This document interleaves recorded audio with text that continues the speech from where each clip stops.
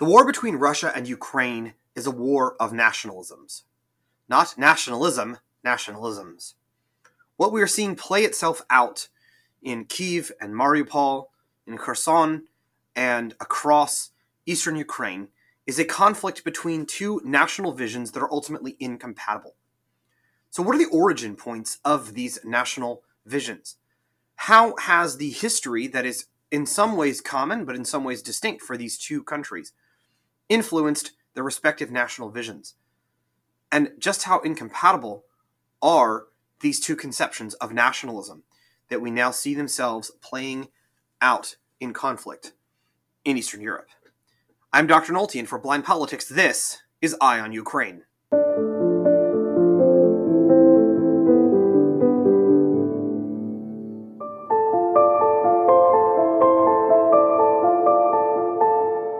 Welcome, podcast listeners, to another episode in our ongoing coverage, Eye on Ukraine, through Blind Politics with Dr. Nolte. I am Dr. A.J. Nolte, Assistant Professor of Government at Regent University's Robertson School of Government. Please remember you can rate and subscribe to this podcast on your favorite podcast provider. Please also share it with your friends if you think the content is good and it's helpful in understanding the headlines that you're seeing on your daily news feed. You can find us on Facebook at Blind Politics with Dr. Nolte, or on the Facebook and Instagram feeds of the Robertson School of Government. And once again, as always, views expressed in this podcast do not represent those of either Regent University or the Robertson School of Government. What we're looking at right now, play itself out, is something that many in the West thought was now impossible. A war between competing visions of nationalism. The whole idea of the European Union, of much of sort of global cosmopolitanism that has been sort of propounded by the West over the past couple of decades, was that this type of war between nationalisms and nationalistic countries would be impossible. The narrative about nationalism that comes out of Europe is that World War I and World War II are essentially a result of clashing and competing national visions. And there's also sort of a sense that we've all moved beyond this. If anything, the past several weeks should disabuse us of these notions. Russian and Ukrainian nationalism have come to confront one another over this basic question. Is Ukraine a separate, distinct nation that has a right to exist as such? Or is it the part of a broader Russian nation, a greater, broader Russian nation, and as such integral to the continuance of that Russian nation? Both of the sides in this conflict see Ukraine as integral to their national vision. The Ukrainians for obvious reasons. The Russians for reasons that are a little bit less obvious, but from that Russian nationalist frame can be considered very compelling for historical reasons. So, what is the history that these two sides draw from? What I want to do quickly here is lay out first the Russian narrative and the background of it, then the Ukrainian narrative and the background of that. This isn't necessarily to say that anything in either of these narratives is completely true, but we need to understand the nationalist framework from which the two sides are coming here. If nothing else, because it will show us some of the really difficult aspects of untangling this war now that it has started. Let's start with the Russian side. The Russian story begins right around the year 1000 AD, with the baptism of a king known as Vladimir the Great. Vladimir was the king of a people known as the Rus, a previously pagan people of sort of Viking origin, but with heavy Slavic elements as well. Vladimir was baptized by a pair of Greek missionaries named Cyril and Methodius, coming from Constantinople. Greek and Latin Christianity were still united at the time, but there was certainly a little bit of competition between them for potential converts. And converting the Rus was a major coup for Constantinople. First of all, Black Sea trade, of which Constantinople was largely in control, made the realm of Kiev and Rus extremely important for the then Byzantine Empire. Second of all, it would mark the borders of the westward possible expansion of Latin Christianity. In other words, the fact that the Kiev and Rus was now in the sort of Greek or Greek-ish, Greek-adjacent fold meant that Latin Christianity wasn't moving any further east from its western base in Rome. So, what did this conversion look like? Well, the Greeks weren't insistent on the newly converted Rus actually adopting Greek as their language, although they did certainly adopt much of the liturgy and heritage of Greek Orthodoxy. We'll get more into this a little bit later in the week, as I've got a podcast that's either going to be a long one-parter or a two somewhat shorter two-parters, where we get into a deep dive on Eastern Orthodox theology. So just a heads up, that is coming down the pike. But what is significant here also is that St. Cyril, one of the two missionaries, was also something of a gifted linguist. And so he takes the then unwritten Slavic language that the Rus used and creates an alphabet for it, which then allows for not only the translation of the Bible, but also the Greek liturgy. This alphabet is called Cyrillic, and the language that we see translated here is known to linguists as Old Church Slavonic. So what we have is the establishment of a Christian kingdom in the Eastern Orthodox style, what would later become a part of the Eastern Orthodox Church as the East and West split in 1054. But they have their own liturgical language and their own alphabet created for them by this Greek missionary Cyril, this alphabet being known as Cyrillic. Now, by the end of the century, Kievan Rus is one of the most prosperous kingdoms in the medieval world, particularly the medieval Christian world. As we will come back to in a minute, Ukraine and Russia both have bonkers potential when it comes to producing just truckloads of wheat. Ukraine in particular, one of the jokes about Ukraine is you can drop an apple core and get an apple tree a few months later. But just the amount of product of agricultural produce that comes out of these areas bordering the Black Sea is phenomenal. And so you can see how that would lead to things like rapid population growth, increased wealth, the influence of Kievan Rus spreading around Europe, and of course their influence spreading from Constantinople, because they are now the favorite European power of the Byzantines, and so they're being showered with Greek culture. Their princesses are being invited to marry into the Byzantine royal family, and so on and so forth. So it's good times for Kievan Rus. The capital, of course, is what is now known as the city of Kiev. So if you're looking at the history of the Russian Orthodox Church, its origin is here. It's with the baptism of the first king of Kievan Rus, who's ruling from the city of Kiev. And so, as you can imagine, that's where the cathedral starts. That's where the missionary efforts begin from. It becomes a really important site in the history of the Russian Orthodox Church, because it is, in a sense, the mothership. It's not the mothership now. We'll get into that in a second. But it is that historical origin point. It's more like Jerusalem would be for Catholics than Rome, but pilgrimage to the Holy Land is still really important for Catholics. Okay, moving on. What made the good times come to an end? The answer for Kievan Rus is pretty much the same as the answer for China, the major dynasties of the Middle East, and just about everybody else who ran into this late medieval juggernaut of conquest, the Mongols. Mongols would conquer Kievan Rus, reduce it to vassalage, and essentially destroy the heartland of that kingdom.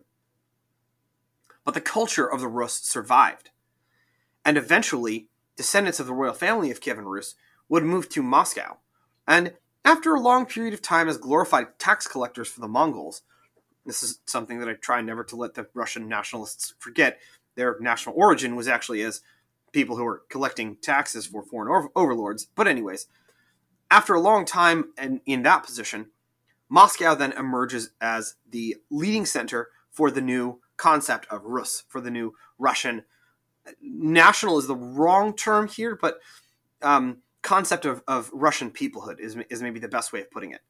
Russian peoplehood being defined by a common ethno-linguistic and also religious/liturgical heritage. The Cyrillic alphabet, the Slavic languages, the Patriarchate, which is reestablished now in Moscow, and this heritage that combines Slavic culture with the legacy of the Byzantines in religion.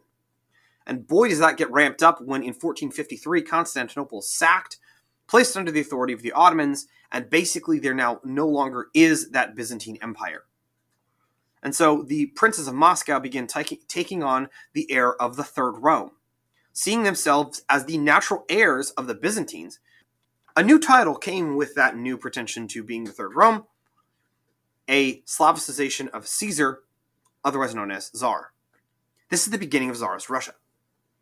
And so the legacy of Tsarist Russia, when they trace themselves back, goes back to this idea of Kievan Rus.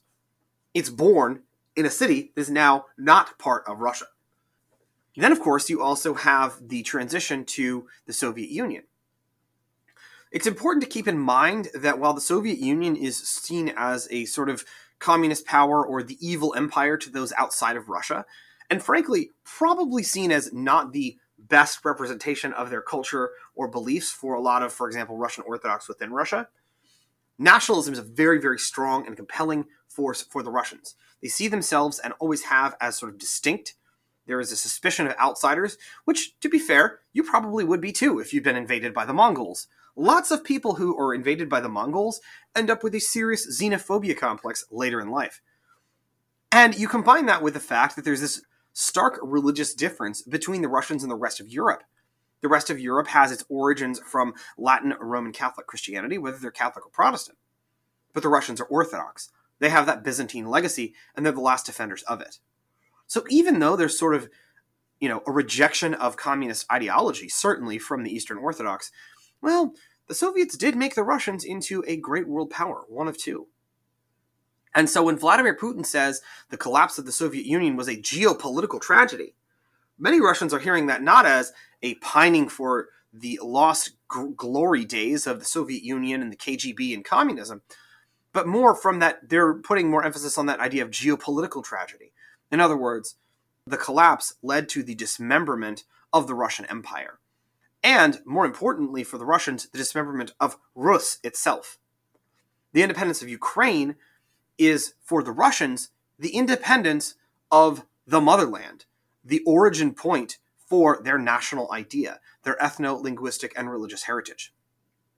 What about the Ukrainians, though? The Ukrainians have a very different story. Yes, it starts with Kiev and Rus, and they would hearken back to the glories of Kiev as the origins of Ukraine. But Ukraine's experience is very different. Yes, they're kind of under the thumb of the Mongols, but Ukraine literally means borderland.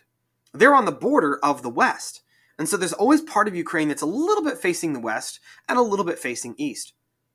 Ukrainian Rite Catholic Church uses sort of the Greek liturgy, but is in communion with Rome. And while it's not a majority in Ukraine, it is a fairly substantial community there. You also have, for the Ukrainians, the important idea of the Cossacks. Who are the Cossacks? Oftentimes they're escaped serfs, but they become sort of a very feisty clan, tribe, federation. Hard to exactly pin down what they are. Anyway, the Cossacks have a transactional relationship with the Tsar, in which they serve as the Tsar's bully boys in exchange for being left alone. They also tend to have not the best relationship with some other groups in society. The Cossacks are generally considered to be fairly anti-Semitic, and Cossack was a byword for anti-Semitic pogroms, really up until the Holocaust. But there's another side to the Cossacks, and the Ukrainians like to cite this side in their own national narratives. The Cossacks are kind of sort of democratic-ish, if you squint really hard. They have elected hetman, or leader of the Cossacks, and so there is a sort of democratic aspect to it. And they are fierce fighters and have some cultural and linguistic differences from Russia. So that identity for the Ukrainians is fairly important. Obviously, as we can tell by the election of Volodymyr Zelensky, maybe not so much the anti-Semitism, but they certainly do emphasize the democratic components.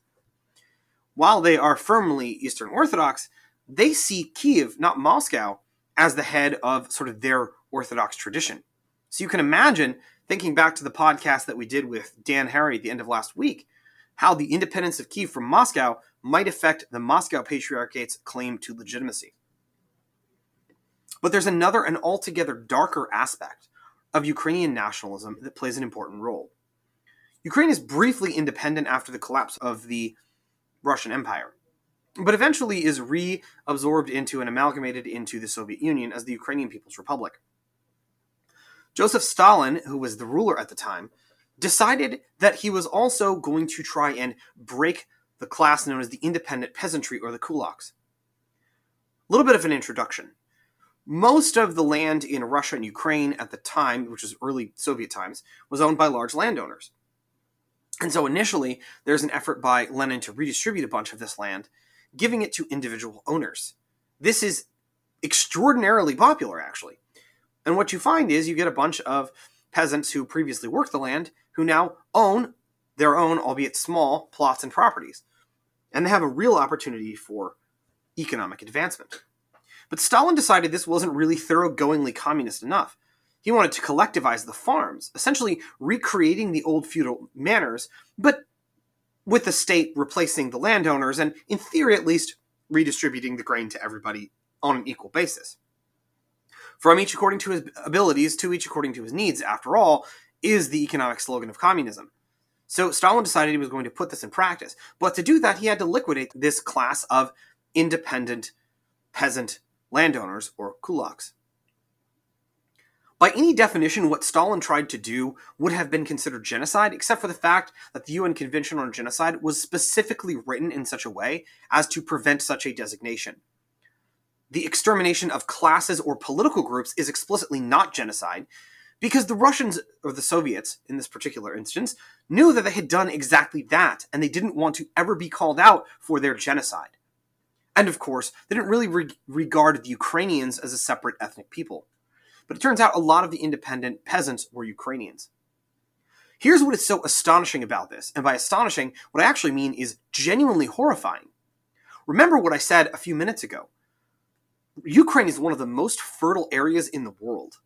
Russia's right up there, but seriously, Ukraine can produce a huge amount of wheat and other grains. It's like the 5th largest wheat exporter in the world, and it's the size of Texas. What did Stalin do? He managed to cause a famine in Ukraine. Literally, this is the equivalent of causing a famine in Iowa.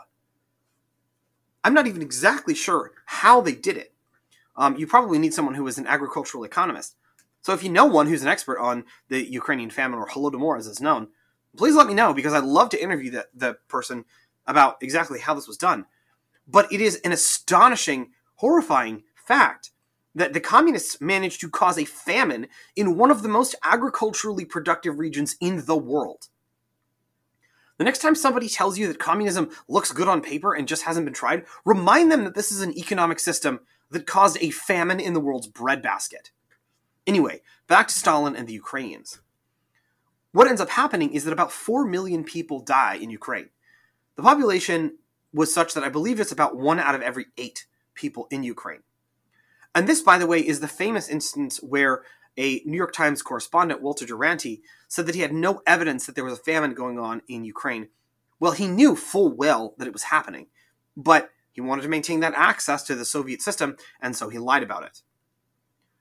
The Holodomor is extremely important for Ukrainian nationalism, because it becomes the moment at which the Ukrainians feel like they're being killed for being Ukrainians. Certainly there's a separate idea of language, identity, and culture, the Cossack roots, the glories of Kievan Rus, and so on before that point. But it's hard to estimate the role the Holodomor plays in the modern Ukrainian notion of nationalism. If Ukrainians had such warm notions of Russia, why would over 95% of the population have voted for independence in the referendum? Well, the Holodomor is a large portion of that example.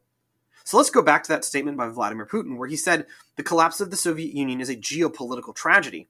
And now let's listen to that statement through the ears of Ukrainian nationalists. They hear that as an attempt to reestablish the system that killed 1 out of every 8 Ukrainians in the 1930s. They're going to have a very different reaction to the Russians, who are thinking about it more in terms of making Rus great again and restoring those national borders. So can we reconcile in any way, shape, or form these two incompatible national narratives? I don't really see how you do it. The Ukrainians are absolutely, in my opinion, never going to submit to being part of Russia again. Leave aside the question of the Cossacks, the language, which was often suppressed by the Tsars, the religious differences. Ukraine has more religious freedom and certainly religious pluralism, and the Ukrainian argument that there's this sort of history of democracy, which I think is legit, but also maybe just a little bit overplayed. It's hard to say historically, and I'm certainly not enough of an expert on the internal politics of the Cossacks. But certainly it is something that they have grabbed onto, and it's part of the national myth-making. Even leaving aside all of that stuff, how is Ukraine ever going to submit to somebody who has said that the collapse of the government that killed 1 out of every 8 people in their country was one of the great geopolitical tragedies of the world? Imagine a situation in which a German chancellor said that the collapse of the Third Reich was a great geopolitical tragedy, not pining for fascism necessarily, but at least it made Germany great again. And then they start talking about how they want to annex Israel and how Israel really should be part of Germany. This would not go over well. Maybe it's a little bit more extreme to talk about the Holocaust here, but for Ukrainians, 1 out of every 8 people dying is a really high death rate per capita. And it's very important to understand this dynamic as we think about Ukrainian nationalism. So I don't see how the Ukrainians are ever brought to an acceptance of that. But on the other hand, Russian nationalism has its roots in this history that comes from another country. It might be that Russian nationalism or the Russian national self-conception can be sort of modified. And that there can be a recognition that while the origins of the country are in what is now Ukraine, the country itself has changed and evolved and is a separate country. After all, our origins as Americans really come from the English political, religious, ethnic tradition. And we're not still part of the British Empire. And if anything, we are a much larger and more populous country than the motherland from which, at least nationally speaking, whatever our ethnic background, our self-conception sprang. So it's not totally impossible, but we also don't share a land border with England. And, the history has never been, us having them as part of our country. It's rather been the opposite. So I'm not exactly sure how that would work out, or whether that would be considered acceptable to Russian nationalism. This is ultimately something I'm afraid that is going to be settled on the battlefield. And it does indicate that this is probably not going to be a short war where Putin is looking for an easy off-ramp. I think, to a certain extent, Putin genuinely and profoundly and deeply believes in this vision of Russian national greatness, a vision that requires the incorporation of a country that does not in any way, shape, or form view itself or want to be part of his Russia. How does this end? How does this get resolved? I'm not sure, but it looks to me like it could be fairly bloody. All right, that's going to be a wrap for this episode. I know it's not the most encouraging, but I think it's important for us to understand the historical narratives and the use of history in these very different national conceptions. Nationalism is not necessarily always a bad thing. Certainly, I think we would look at what the Ukrainians are doing and describe it as a heroic example of people defending their nation's right to exist. But nationalism can also make conflicts like this even more intractable and difficult to resolve. So I can't say that we would be better off if we didn't have these nationalist aspects or elements to the conflict. But you can kind of understand why maybe some of the more global cosmopolitan-oriented folks would hope, at least, that we are beyond this idea of national wars and national conflicts. But that is a false hope. The reality is, nationalism and the idea of national pride, national honor, national self-determination, and so on and so forth are here to stay. And we don't do ourselves any favor by pretending the real world isn't in fact the way it is. In fact, I would argue that pretending that these issues will just sort of go away or can be negotiated away, or that everybody sees themselves as a citizen of the world, as is sometimes said, well, that idea is just false and preposterous.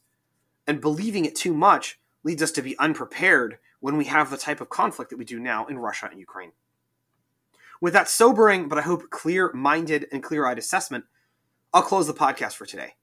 And so for Blind Politics, this is Dr. Nolte with Eye on Ukraine, signing off.